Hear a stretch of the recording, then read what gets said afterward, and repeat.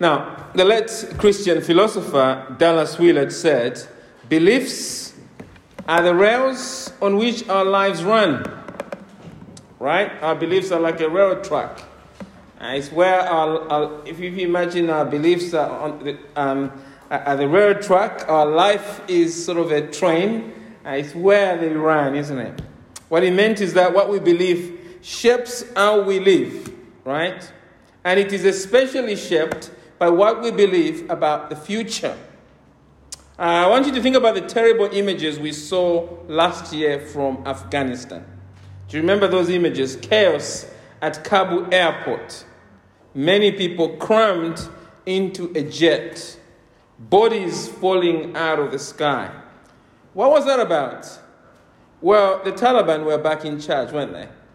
And them being back in charge, they darkened everyone's future. Everyone wanted to get out, to live a better future abroad. And that is because our beliefs about the future shapes how we live.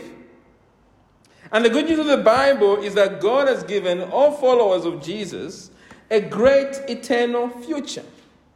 Far greater than anything we can think or imagine. And so my task this evening is I just want to encourage you to become obsessed with living for this glorious future in Christ. I want this future in Christ to shape your thoughts every day. I want it to shape your affections. That's what I want you to do. That's what I want to encourage you to do. And to help us do this, I want us to look at that passage, Colossians chapter 3, verse 3 to 4. This morning, we looked at verse 1 to 2, didn't we? And we learned that all true followers of Christ are meant what? Are meant to live for Christ. Let me read that, verse 1 to 2. If then you have been raised with Christ. And we said the if should be read like because. Because then because you have been raised with Christ. Seek the things that are above, where Christ is, seated at the right hand of God. Set your minds on things that are above, not on things that are on earth. We said this morning that Paul is saying all true followers of Christ have risen with Christ. We share life with Christ. And because that is true, we must now live for Christ every day. He is saying, concentrate your energy. That's what we said, that phrase, set your minds. Literally means have this inner disposition. Concentrate your energy on living your new life in Christ. Let this occupy your thinking every day. Keep giving your heart and mind to this, to live for Christ. Because you share life with Christ. But how do we do this in practice? How do we actually live for Christ in practice? How do we keep growing in living for Christ? What is the key? Well, Paul's answer is in verse 3 to verse 4. And we can summarize his answer simply this. Focus on your glorious future in Christ. That's how you live. That's how you grow in Christ. Don't focus on what's happening to you now. Don't focus on this world. If you want to grow in Christ, you want to be joyful, you want to look to Him, you want to become passionate about your life in Christ, focus on your glorious future in Christ. Look at verse 3 to 4. For you have died, and your life is hidden with Christ in God. When Christ, who is your life, appears, then you also appear with Him in glory. And so the key truth therefore in verse 3 to 4 is simply this. Living for Christ means living for our future glory in Christ. That's what Paul is teaching us in those verses, verse 3 to 4. Living for Christ means living for our future glory in Christ. We live for Christ by focusing our thinking, our desires on the wonderful, glorious future that we'll share when the Lord Jesus Christ comes again. Christ is coming again. Throughout the Bible, God tells us that our Lord Jesus is coming again. And this second appearance of Christ will not be like the first time that Christ came. When Christ first entered this world, His power and glory was hidden from the world. Christ is 100% God. He is God the Son. He has all the attributes of God. He is eternal, independent, and changing, self-existent, self-sufficient, all-powerful, all-present, all-knowing. Christ is infinitely perfect, infinitely holy. infinitely wise, infinitely good, infinitely just. Our Lord Jesus Christ, God the Son, is rich in glory beyond our human description, beyond any description. No one compares to him. In fact, there's a song by that. You're rich beyond description. Right? And yet the Bible says this Christ who is rich in glory beyond description, this Christ who is fully God, put on our human flesh. Isaiah says Christ had no form or majesty that we should look at him. The Apostle Paul, writing to the church at Philippi, says Christ made himself nothing by taking the form of a servant, being born in the likeness of man. Imagine with me for a minute. Here's a thought experiment, the first of two thought experiments today. Imagine our wonderful new PM, Liz Truss, one day decides to come to Bexley. While she's here, she notices a few beggars on the Broadway. They are there. She notices them. She says, oh, this is strange. And all of a sudden it troubles her, doesn't it? When she sees them. Beggars? What's happening in this country that I'm in charge of? So when she gets back to number 10 Downing Street, she can't get these beggars out of her mind. She's having sleepless nights. I know, it's a thought experiment. Right? I did say imagine, right? She's thinking to herself, what's going on? So Liz says to herself, I must try and live life as a beggar to see what it's really like. So against all security advice, she moves out of number 10, doesn't she? And she comes to our Broadway, just down there, right? Instead of wearing a Louis Vuitton and all that, she's now wearing smelly clothes, right? She's unrecognizable. She's living as a beggar. And when she's angry, she cannot call her chefs. When she's unwell, she cannot go to King George V Hospital. When beaten, she can't call her bodyguards. She just suffers like the homeless people on the Broadway. And all the while, she's still PM, right? She has willingly taken on this poverty and all its limitations. Now, Satel is laughing because that can never happen, isn't it? It's stuff of fantasy, to quote Klaus Schwab. It's stuff of fantasy, right? But Christ did something infinitely more amazing than that. He who is God put on the rags of our human flesh forever. God in Christ willingly covered his eternal glory with our human skin and willingly lived a life we could not live. He did it without stopping being God. And friends, that was not the end of Christ's humiliation. Because Paul goes on to say in Philippians that Christ humbled himself by becoming obedient to the point of death, even death on a cross, a shameful cross. The Romans wouldn't put anyone on the cross, one of their own. Christ was humiliated to the extent of dying on a cross. It is because Christ had hidden his glory, that's why the prophet Isaiah, prophesying in the future, says, Christ was despised and rejected by men, a man of sorrows. When the world turned on Christ, they treated him as less than human.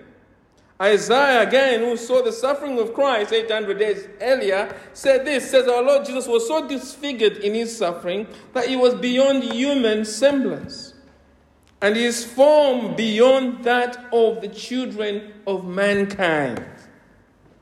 He was humiliated beyond human.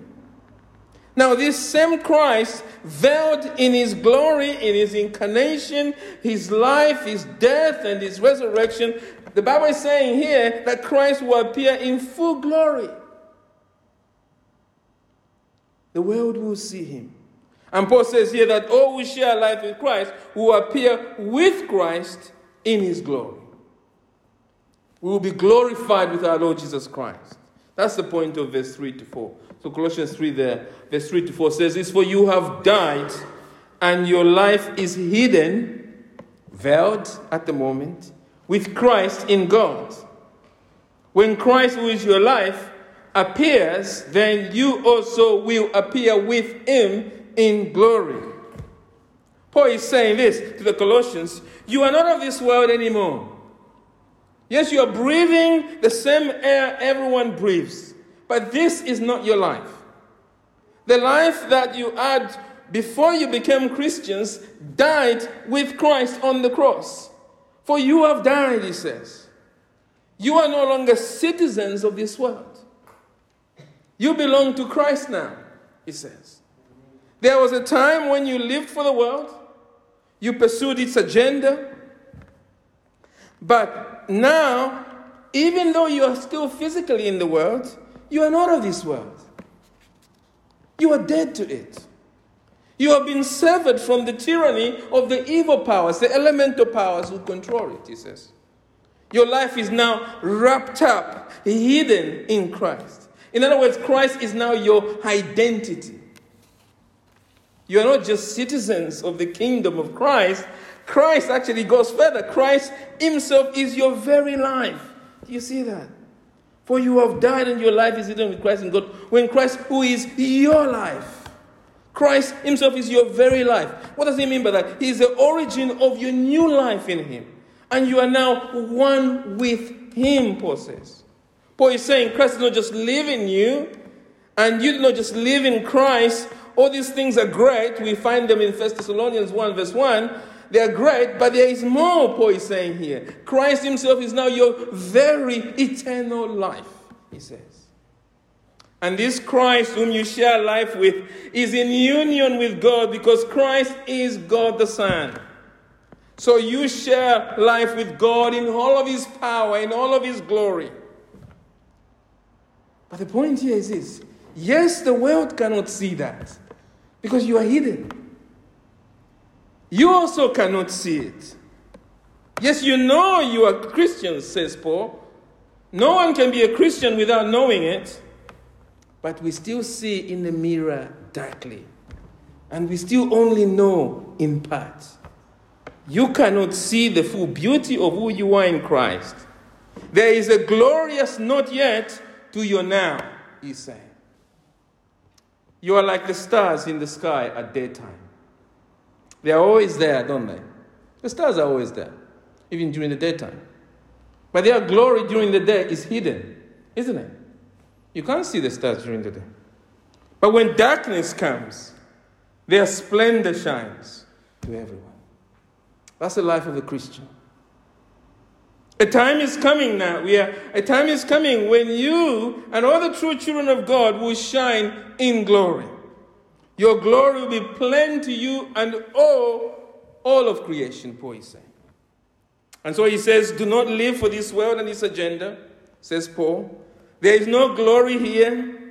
Don't live for things which are under the coming wrath and judgment of God. The world is under a curse. The world is under judgment. Don't live for things on earth, Paul is saying. No, set your heart, he says, on this amazing future glory that is coming.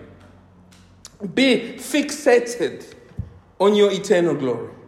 Let this deeper and true reality of who you truly are in Christ shape your life and thinking.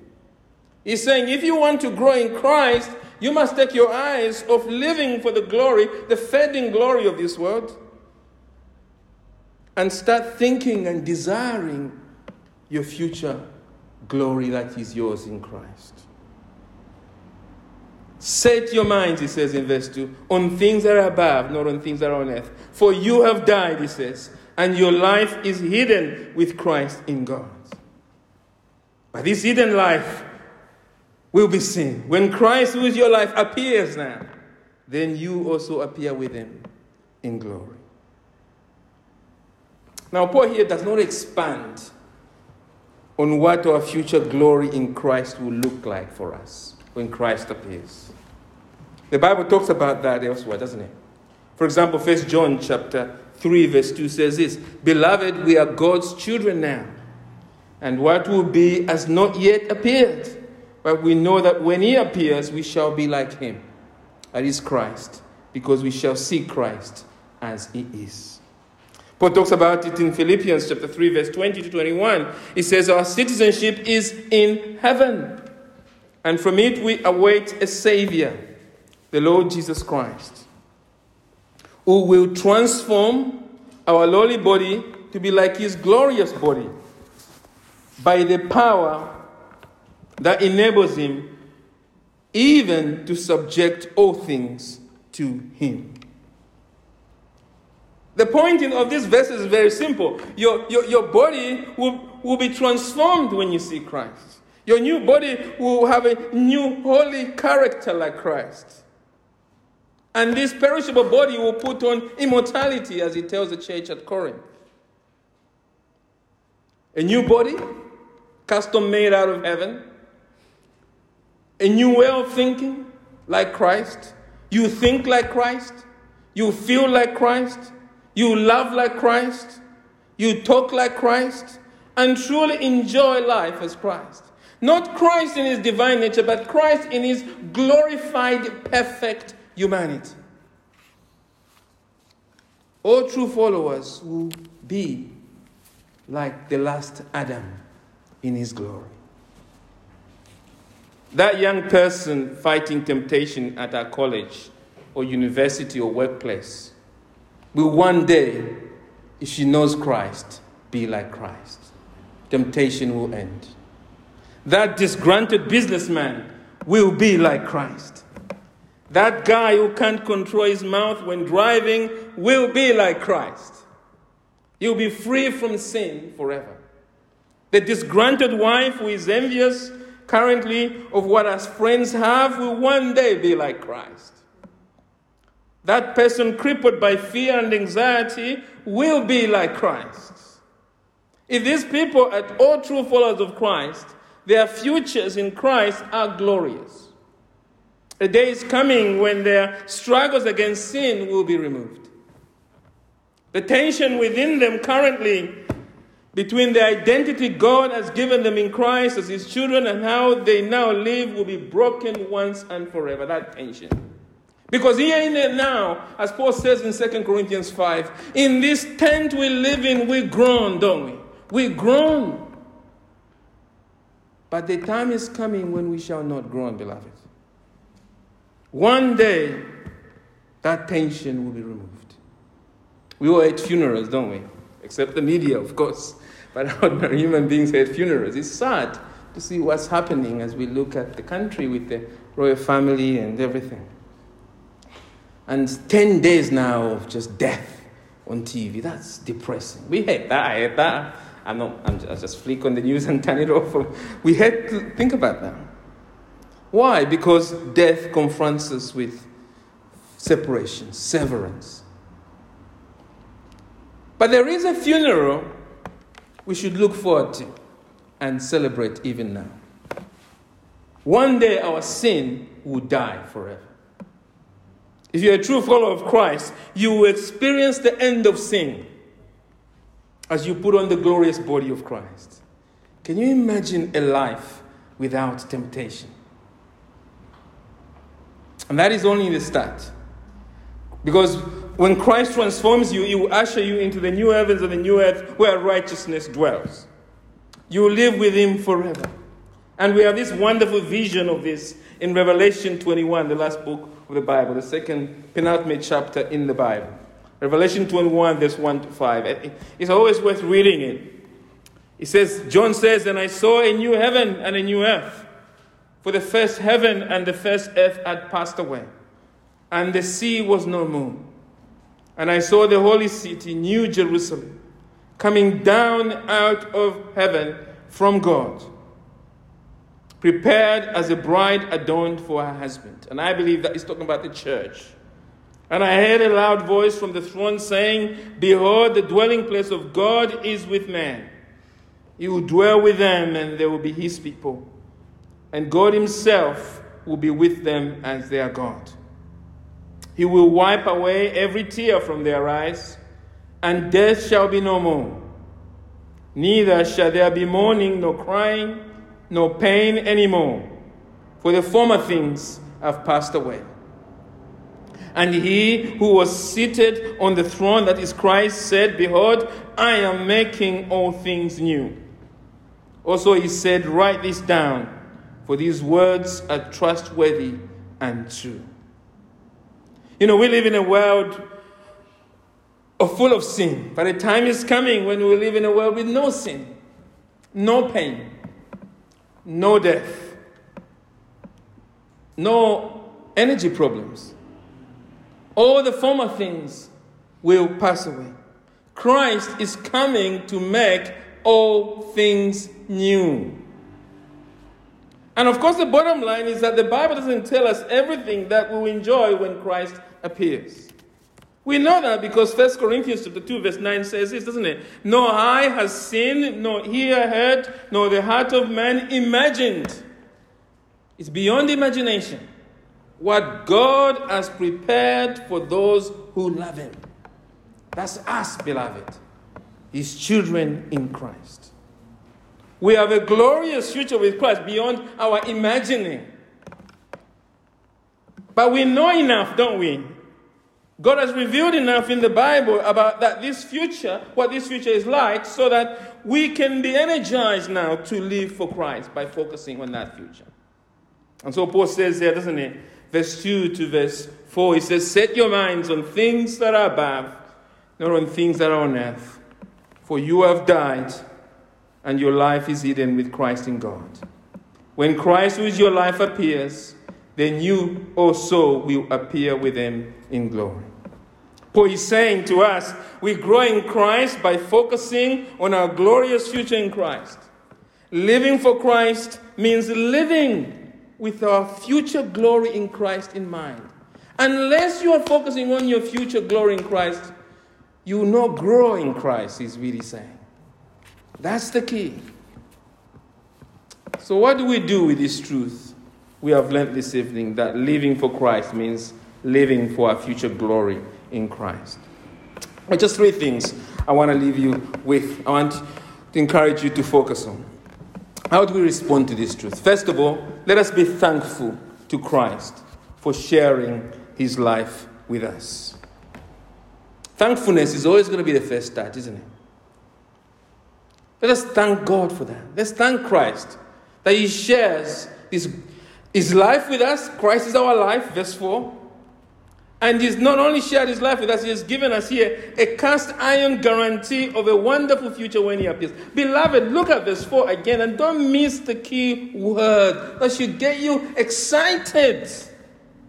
When Christ, first of all, he is coming. There are two key words. I said one. When should get you excited. Because this is certain. Our Lord Jesus is coming again in glory. When Christ, who is your life, appears, then you also will do what? Don't miss that word will appear with him in glory. It is certain. You will appear with him in glory. Thank Christ for that. Thank Christ for his love and commitment to you. Our Lord Jesus is so self-giving and so loving to us. He has willingly shared his glory and guaranteed it to us. Us, rotten sinners. Us, who don't deserve any of this. You don't deserve sharing life with God.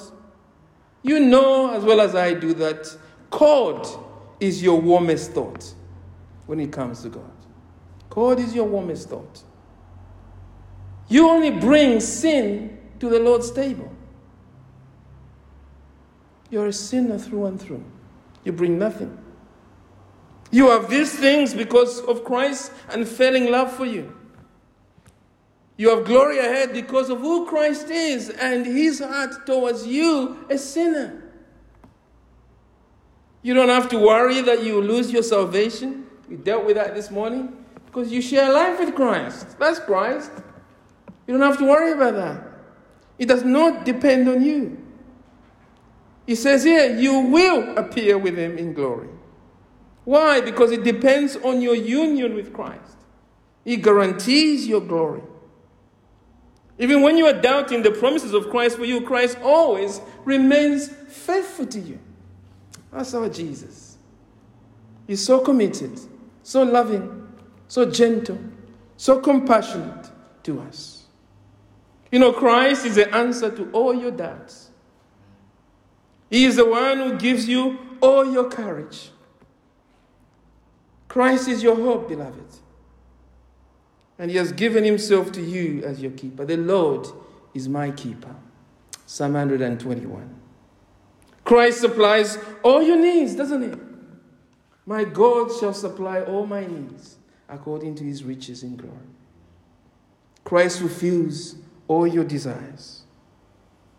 He is your refuge from the storm of life.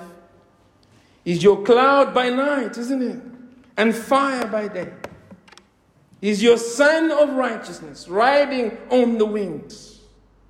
Christ is your Savior, your brother, your prophet, your priest, your king, your loving and never failing friend. He is your joy without end. It is a love and commitment of Christ that keeps you going every day. It is Christ in you, the hope of glory. Thank Christ for being your life. Secondly, if you are living for Christ and it is costing you a great deal, let this future revelation of our glory in Christ comfort you this evening. Let this truth comfort you. Let it be your comfort. Be comforted that because you have eternal glory ahead of you, there is no need, beloved, to question God when or why he allows you to go through suffering. God knows that you need today. He knows that. He knows what you need today to prepare you for your future glory. God is committed to your eternal glory. And so whatever you're experiencing is about that. It's about preparing you for that. So don't question him, beloved. The Lord knows it is painful what you're experiencing perhaps at the moment. He knows some of the things you're going through are very difficult. He knows in your humanity you cannot immediately see what God is up to. He knows that.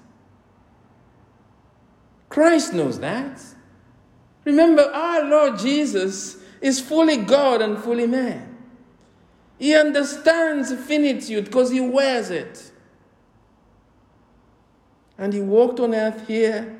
In his humanity, he engaged with sinners. He understands. We don't have a high priest who does not sympathize with us. He understands. So don't despair, beloved. Say with Paul, I consider that the sufferings of this present time are not worth comparing with the glory that will be revealed to us. That must be your confession every day. The glory of our future glory is so ginormous that it will overwhelm all the moments of pain you have ever experienced and suffered along the way in trusting Christ. Paul says elsewhere, for this light, momentary affliction is preparing for us what? An eternal weight of glory beyond all comparison. 2 Corinthians 4 verse 17. A time is coming, beloved, when sin, suffering and death will end. You will live a radically new life, sharing in Christ's likeness and his glory. You no longer need to carry the sadness and struggles of living in a world ravaged by sin and Satan. You live gloriously with the Savior you love. Focus on that. Focus on the fact that you reign gloriously one day with our triumphant Lord and Savior, Jesus Christ. Whatever situation you're facing, portion or whatever, let this great future in Christ comfort you today. So be thankful, be comforted, and of course, finally, let this truth lead you to repentance. Repentance. I know you've heard about repentance this morning, but let me just Apply this truth to you here.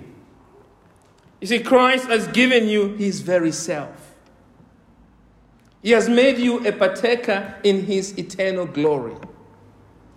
And yet, as you sit here this evening, if you're honest, you know that even though you have such a glorious future, you don't think about it often, and you do not always live with this future in mind. Beloved, we find it too easy just to give in to temptation for living today. And as I said this morning, sadly, our lives are no different to non-believers. Many of us. Our priorities in earthly things. The only difference when you look at the Christians of today, many of us, is that, as I said this morning, is that we have God on our side. We have recruited God to achieve the British dream, whatever that is. We are living for the next job, aren't we? The great achievement of our children. The big holidays. We are looking to relationships in life to hold our end in life. We are looking to things God has given us to give us a reason to even get up in the morning. But these things, beloved, have no life. They cannot give us true glory. No matter what we do in life, no matter who we marry, no matter what we own, no matter how many experiences we have, no matter how great the church looks, no matter what our kids achieve, Oxford, Cambridge, whatever, national B competition, do we have that in this country? I think that's America. Whatever.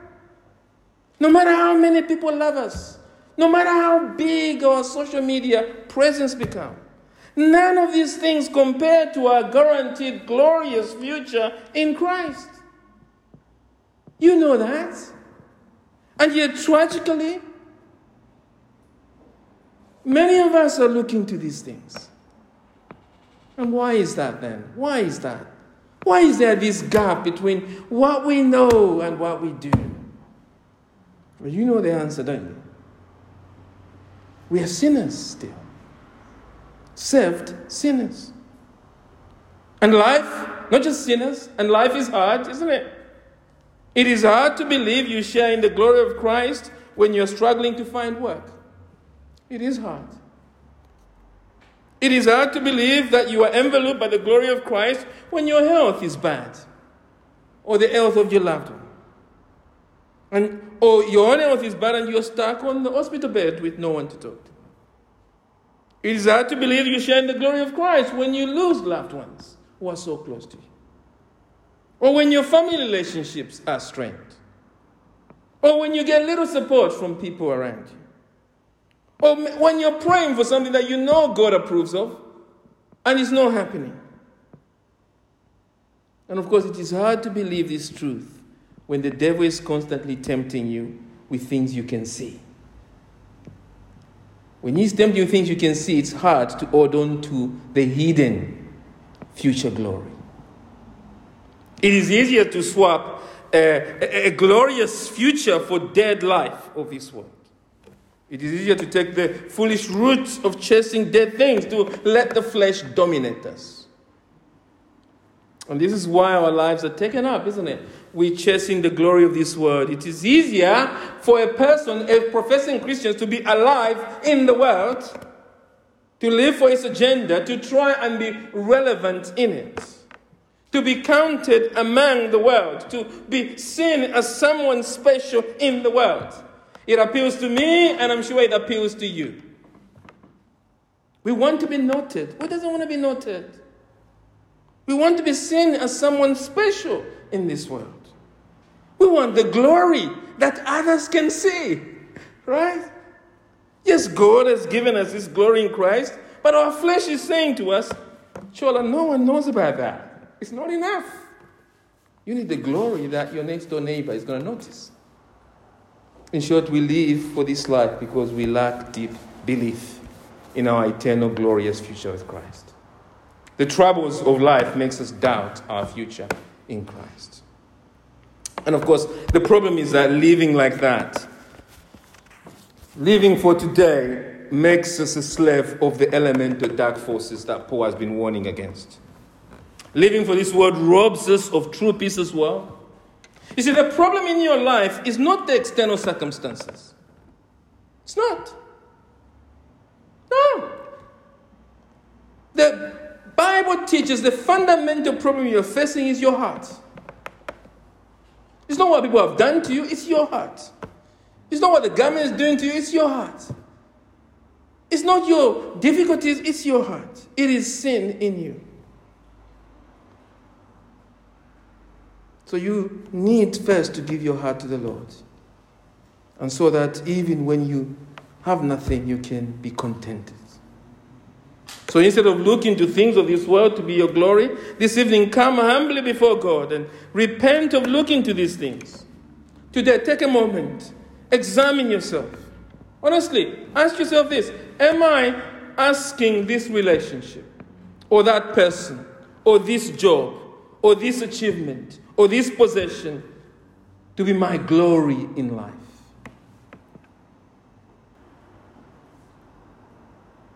Ask yourself now.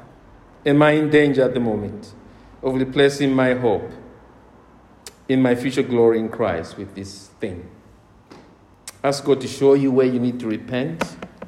All of us need to do this honestly, because true Christians have a guaranteed glorious future with Christ that changes how we live today. So my final thought experiment, right? As we come to an end. Imagine someone promises you the perfect place to live. Perfect place to live. In a more beautiful place than you have ever seen or imagined. I don't mean Mauritius or Seychelles. Something mind-boggling. And then they tell you, every need you have will be met in that place. You will be surrounded by loving relationships that will last forever. Think Star Trek, The Nexus, something like that, right? And then after, the person says to you, to have this, you need to surrender now what you have. You should also be aware that the journey will be long and that there will be sacrifices on the way. You will suffer on the way to get to this. But at the end, you will have all the glories that I've just described. And the key thing is this. I have made sure that you will not give up on the way. So it will be hard, but I've guaranteed you get there. I will ensure that no matter what you suffer, you never give up. I'll make sure when you're weak and discouraged, you will be encouraged and strengthened. What would you do? Would you not say, sign me up? That's excellent. Guaranteed? Yes, it's going to be painful. I'm going to get there somehow. And it's everything I've ever wanted. Sign me up. I want this life. Unprecedented beauty, love, and glory that is 100% guaranteed. I want in. Would you not say, yes, I'll take this journey? Would you not be willing to endure pain and sacrifices? Wouldn't you, in moments of suffering even, press on, given what you've been promised? Wouldn't you, in moments of discouragement, when you are about to lose your mind, picture those promises again and remember the glory, and you just press on? Would anything stop you pressing on? No. You'd carry on. Well, as Paul David Tripp would say, welcome to the Christian life. This is the Christian life. Paul is saying here in this passage, you have guaranteed glory in Christ beyond comparison. Yes, living for Christ costs us this world, it does. Yes, it involves suffering, but it is worth it. And what's amazing about it is that you will endure. Christ has guaranteed our future glory with him. When Christ, who is your life, appears, then you will also appear with him in glory. And because this is guaranteed glory waiting for us, then, well, let us resolve now to live for Christ by focusing on this, our future eternal glory. Amen.